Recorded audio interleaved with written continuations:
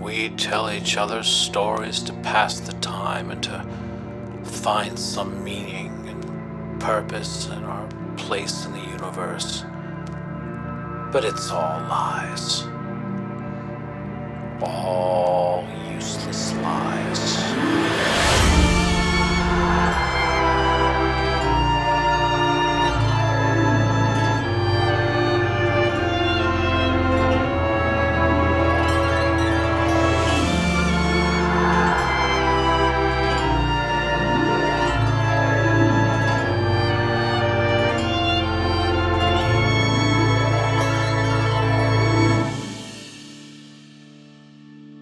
Everyone should have dreams and aspirations. Without them, what is the point of going through the day-to-day drudgery? They give one purpose and, dare I say, hope. And a life without purpose and hope is truly not worth living. I have an aspiration, a dream, an ambition.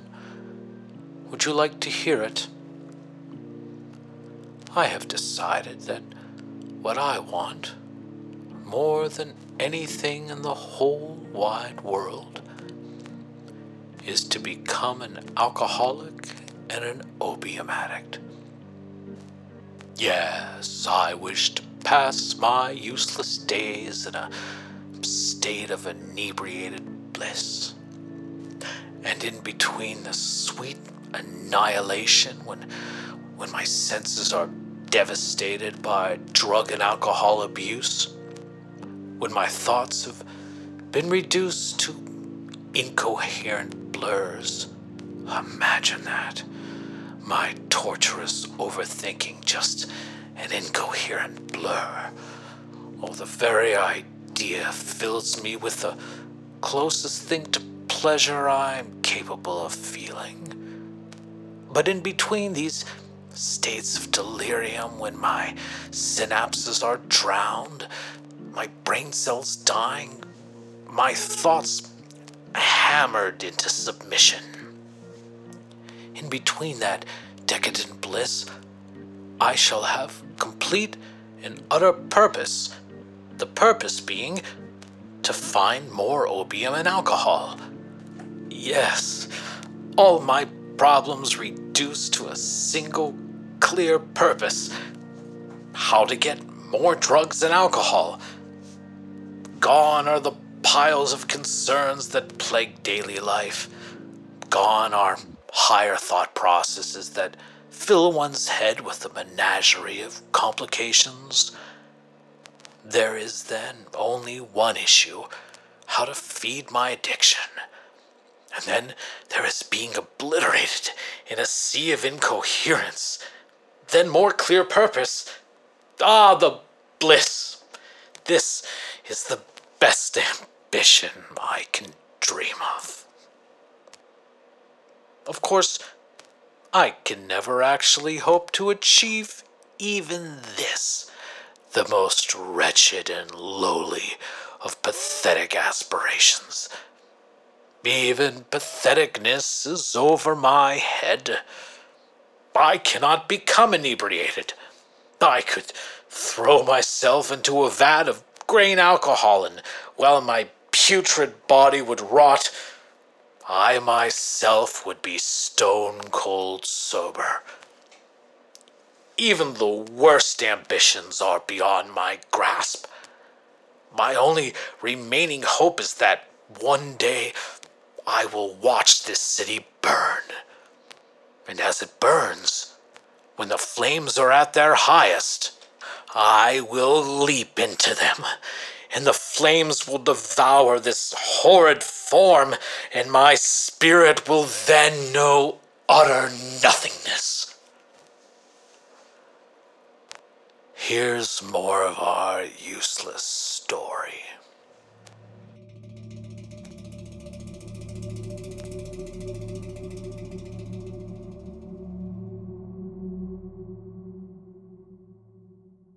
William reached Seddington, although the trip was not smooth. showed up at the printmaker's shop with the letter from Mademoiselle Chantirlane, and soon after found himself apprenticed to the middle-aged printmaker. The man had a grumpy exterior, but was actually quite kind beneath his performance of exasperated cynicism. Even so, William was expected to perform his duties diligently and learn the trade with focused discipline. He was fortunate his mother had taught him to read. Reading was rare in both rural areas and the lower classes. William's reading skills were not so smooth due to lack of practice since his mother's death, and it was initially a bit of a problem. However, William showed himself disciplined and serious in his attempts to learn the trade and become more literate, and within a few months he had won the trust and endearment of his benefactor, who ever after not only relied on William, but stood by him loyally. Thus did several years pass. William's newfound love of literacy and access to all sorts of tracts, pamphlets, novels, and histories was an immense education and made him well versed in just about any subject ever discussed about town. He was initially a bit of a social recluse, only hanging about the shop, but the more he read, the more comfortable he became conversing with clients who grew to enjoy his company. Sometimes they'd stop by with friends for coffee and sit around discussing the topics of the day. The printmaker was no fool. When his sister, a bitter woman who lived with him above the shop, complained that he was allowing his apprentice to lollygag and grow lazy, the printmaker just hushed her. He knew that the small social hub his shop was becoming was actually great for business, and it was. It was so good that he bought a fancy coffee grinding station, all by hand of course, and made William set up the corner of the store with a few armchairs, tables, and even sold cigars. As his financial lot improved, so did William's pay, and he made it clear that William was to inherit the business when he retired in about a decade. Until then, more and more responsibility and decision-making power would gradually be handed over to William, little by little, until his ability to run the business was established. The man had no children, his wife having died in childbirth, giving birth to a stillborn daughter, both of whom he still grieved and secretly still wept for when drunk by himself, even all these years later. Thus it was that one day, over cigars and coffee still being a novelty in the city, two clients leaned over to William and, lowering their voices, kindly suggested he might want to apply for membership in the Masonic Lodge 3 blocks east. They winked as they told him they believed his chances of acceptance were quite good. William was now beginning his 20s.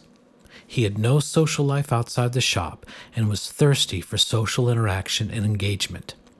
He was often asked when he'd be choosing a wife, but not only did he have little opportunity to meet women, he had been well aware for quite some time now that it wasn't the female sex that stirred his loins. He was unaware of how to find others like him.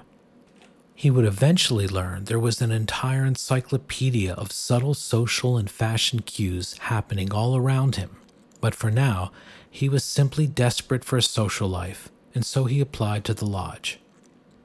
He was indeed accepted. He loved it, absolutely loved it.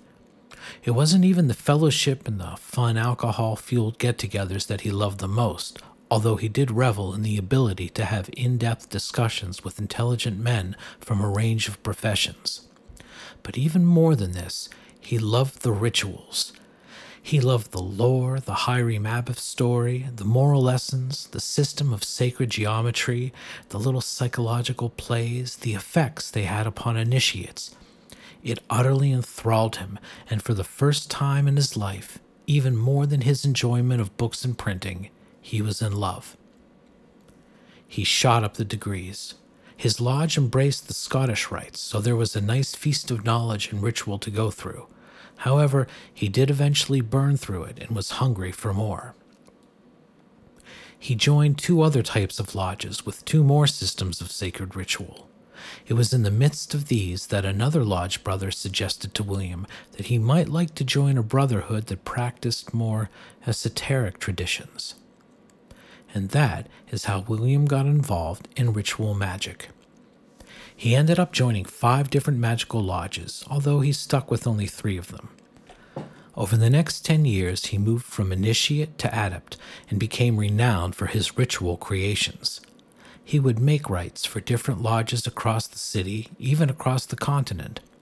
His rites were praised for their intensity and depth, but the more proficient he became, the more he tired of the state of the lodge system and began planning his own system, whereby he would create his own lodge with a small, intimate membership of carefully hand-picked initiates who together could explore serious and more refined esotericism. In all his ritual work, William noticed a few things. Ritual work was mostly about psychological and moral insight. Some of it, especially magical work, desired to use psychological drama to effect real-world change. This didn't often happen, although most of the time the practitioners loved to delude themselves into believing it did. Some rare times it actually did, and for a long time he struggled with where the magic was actually happening. Most of ritual was pomp and filler, but you couldn't do away with all the pomp because it was crucial to create psychological immersion. He fiddled with the aspects of ritual work that seemed superfluous and unnecessary, yet time and time again he ran into the belief paradox. The things that worked required a depth of belief and psychological immersion, yet most practitioners with exactly this type of belief and psychological immersion ended up wallowing in self-delusion. It was an impossible nut to crack. Then William went to the theater.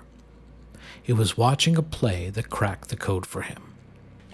When good actors performed skillfully, they believed themselves part of the world they were creating, and thus did the audience.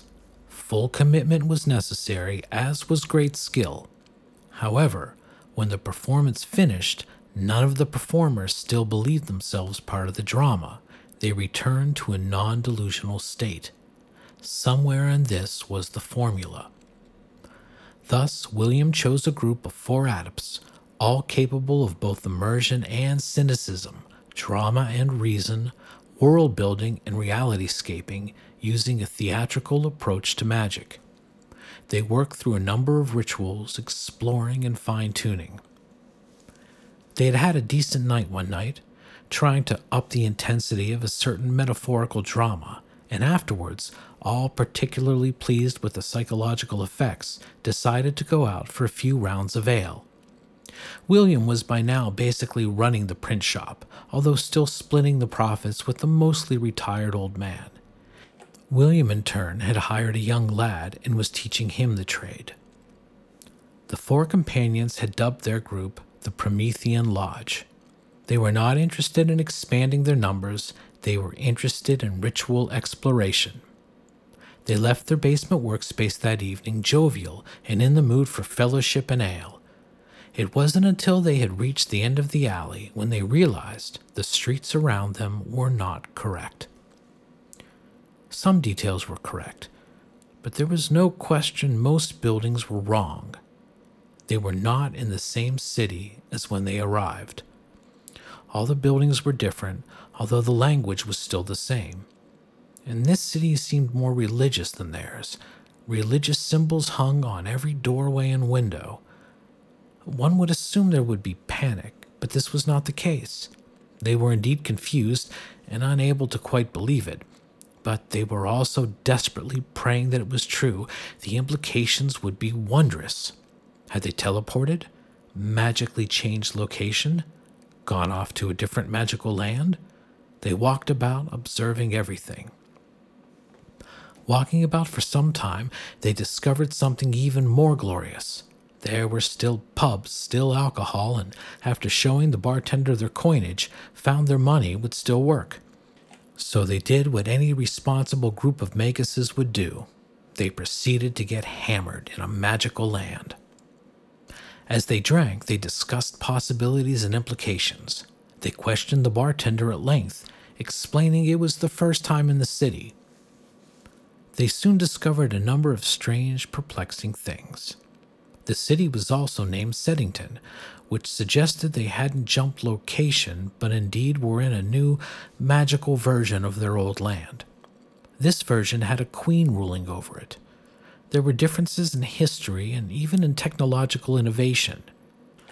Some of the other countries in this world were the same, but some were not, and had different names and, it seemed, borders.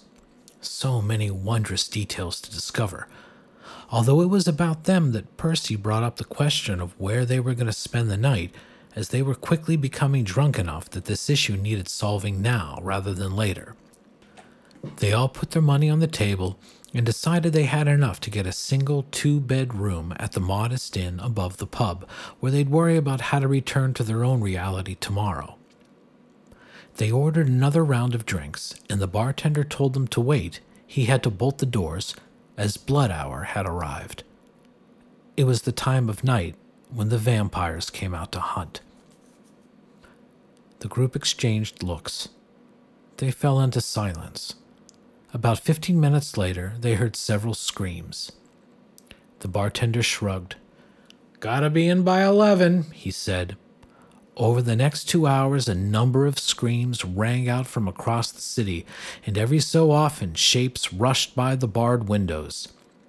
William started to worry about getting back to mind the shop the next day. After asking the bartender more questions, the bartender asked them how they had not heard of the vampire queen who ruled over the land. She had conquered about 75 years previously, kept a tight grip over the surrounding towns, but also held the vampire population at modest numbers. Life was certainly scary, but if you stayed in during the 2-hour blood hour and kept your doors and windows bolted, you'd likely survive. Most of the brood were more interested in conquering new territory and usually fed off the borderland areas more than stable interior towns like Seddington. The group waited until the blood hour was over, then retired to their room.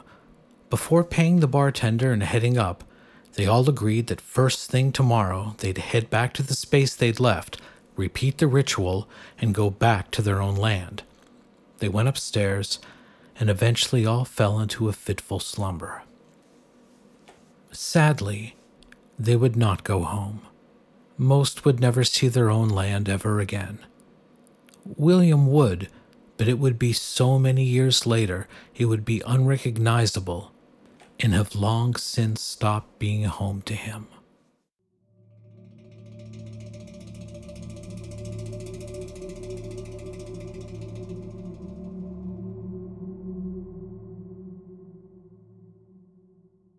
Who cares about music? It's pointless like everything else. Here's some nevertheless.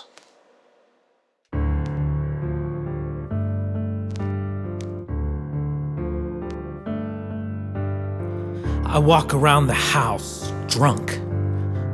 I'm wearing women's slippers. Ha! Man, I must be a sight to behold, but I'm not quite sure. I lost my mirror, and the pizza I ordered offers no reflection. I walk around the house. I think of people who have fouled me and therefore should die, but then I think of all the interesting crafts you can make with toilet paper rolls. Once a year, I get drunk in a darkened house for a week. I get drunk and watch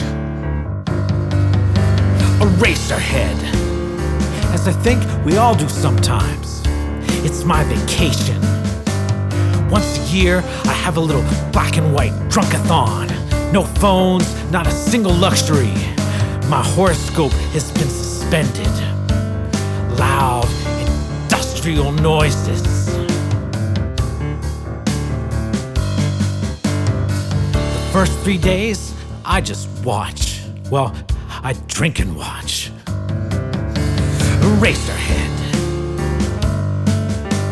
The third and fourth day, I usually find myself pacing, circling the TV, looking at the glow from behind. a pause for a pizza. I won't eat it. I just order it to prove I'm still in control. Eraserhead.